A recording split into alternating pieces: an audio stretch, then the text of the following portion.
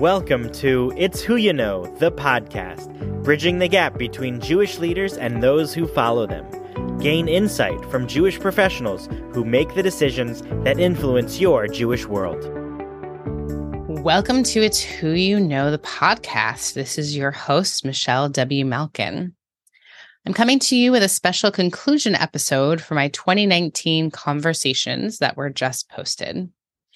And as I listened back on these conversations, pre-pandemic time warp, if you will, one of the biggest reflections I have is that I laugh a lot. And boy, is it hard to listen to yourself laugh. So really appreciate our listeners who don't care what my laugh sounds like and hopefully appreciate that. But having to listen to it myself was quite difficult.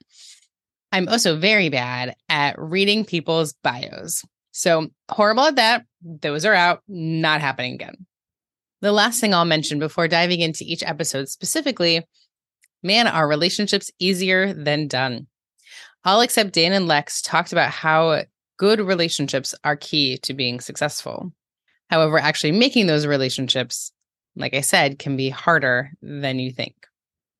When I talked to Jamie Allen Black, I loved how she listened and tuned herself into her surroundings to see what was already there that needed to be seen.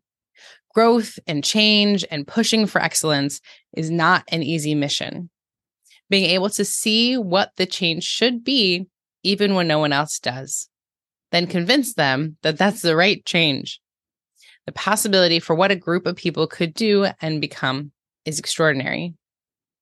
Since our episode, Jamie Allen Black was able to transition her organization to a new organization called Illuminate, working specifically on women's empowerment issues.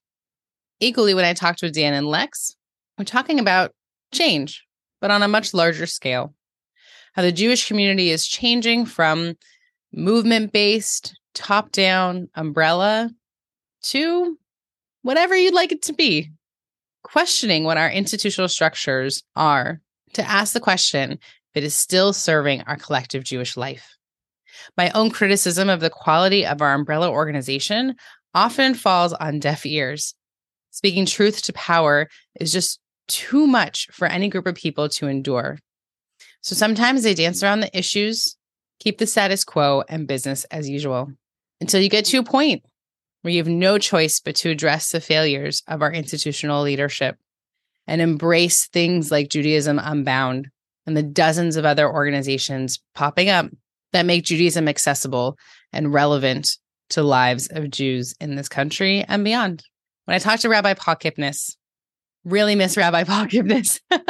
He was just really wonderful to work for. And when I think about the people who I model my leadership after and who I look to as my Jewish communal leader heroes, he's definitely one of them. What I love most about Rabbi Paul Kipnis is that success doesn't have to mean big or more. Success can be stability and quality, connectedness and purpose. Their staff have been there for a long time, seemingly happy. I hope they're happy, right? To them, change is not scary, but a reality of a culture that Rabbi Paul Kipnis has created. Excellence and quality and innovation in their programs that serve their membership. That's what's top of mind. Not ego or sacred cows or went too fast or why would we do this, but what might not be working as well anymore and how can we do better? Talking with Cheryl Cook from Avodah, thinking about, shaping new meaning, a group of Jewish people who have some common thread and want to connect with one another. These Jewish communities are not organized by any group, any person.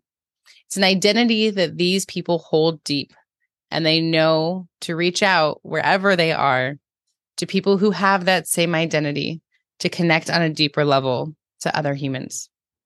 The other thing we talked about is the life of a CEO, and that it's just different. And realizing how it might impact your life is so important for being successful in that role. She was able to say, what I need to be successful might be a little different than what other people need. And if you're okay with that, let's do it. How brave of her to set those boundaries from the beginning, and how brave of the organization to say yes. What we think of as a type of person who can serve in these roles is changing. And the effect of this is only good. Developing new leadership is vital to the continued vitality of our Jewish community. Lastly, I spoke with Rabbi Joshua Fenton, someone on the ground making real change institutionally. Who could have ever thought of a Jewish after-school program that picked your child up from public school, maybe even private school, and brought them to a dynamic and engaging after-school program that connected deeply with their soul and the social and emotional needs that they have? I wish I had something like that for my boys here, but he reinvented those normal structures of what Jewish community is all about. His program is not religious school, and his building is an experience where children come home after school to stretch those different skills, to grow in a different way, all through the context of building their Jewish identity. Rabbi Fenton dreamed it up and built a thriving community.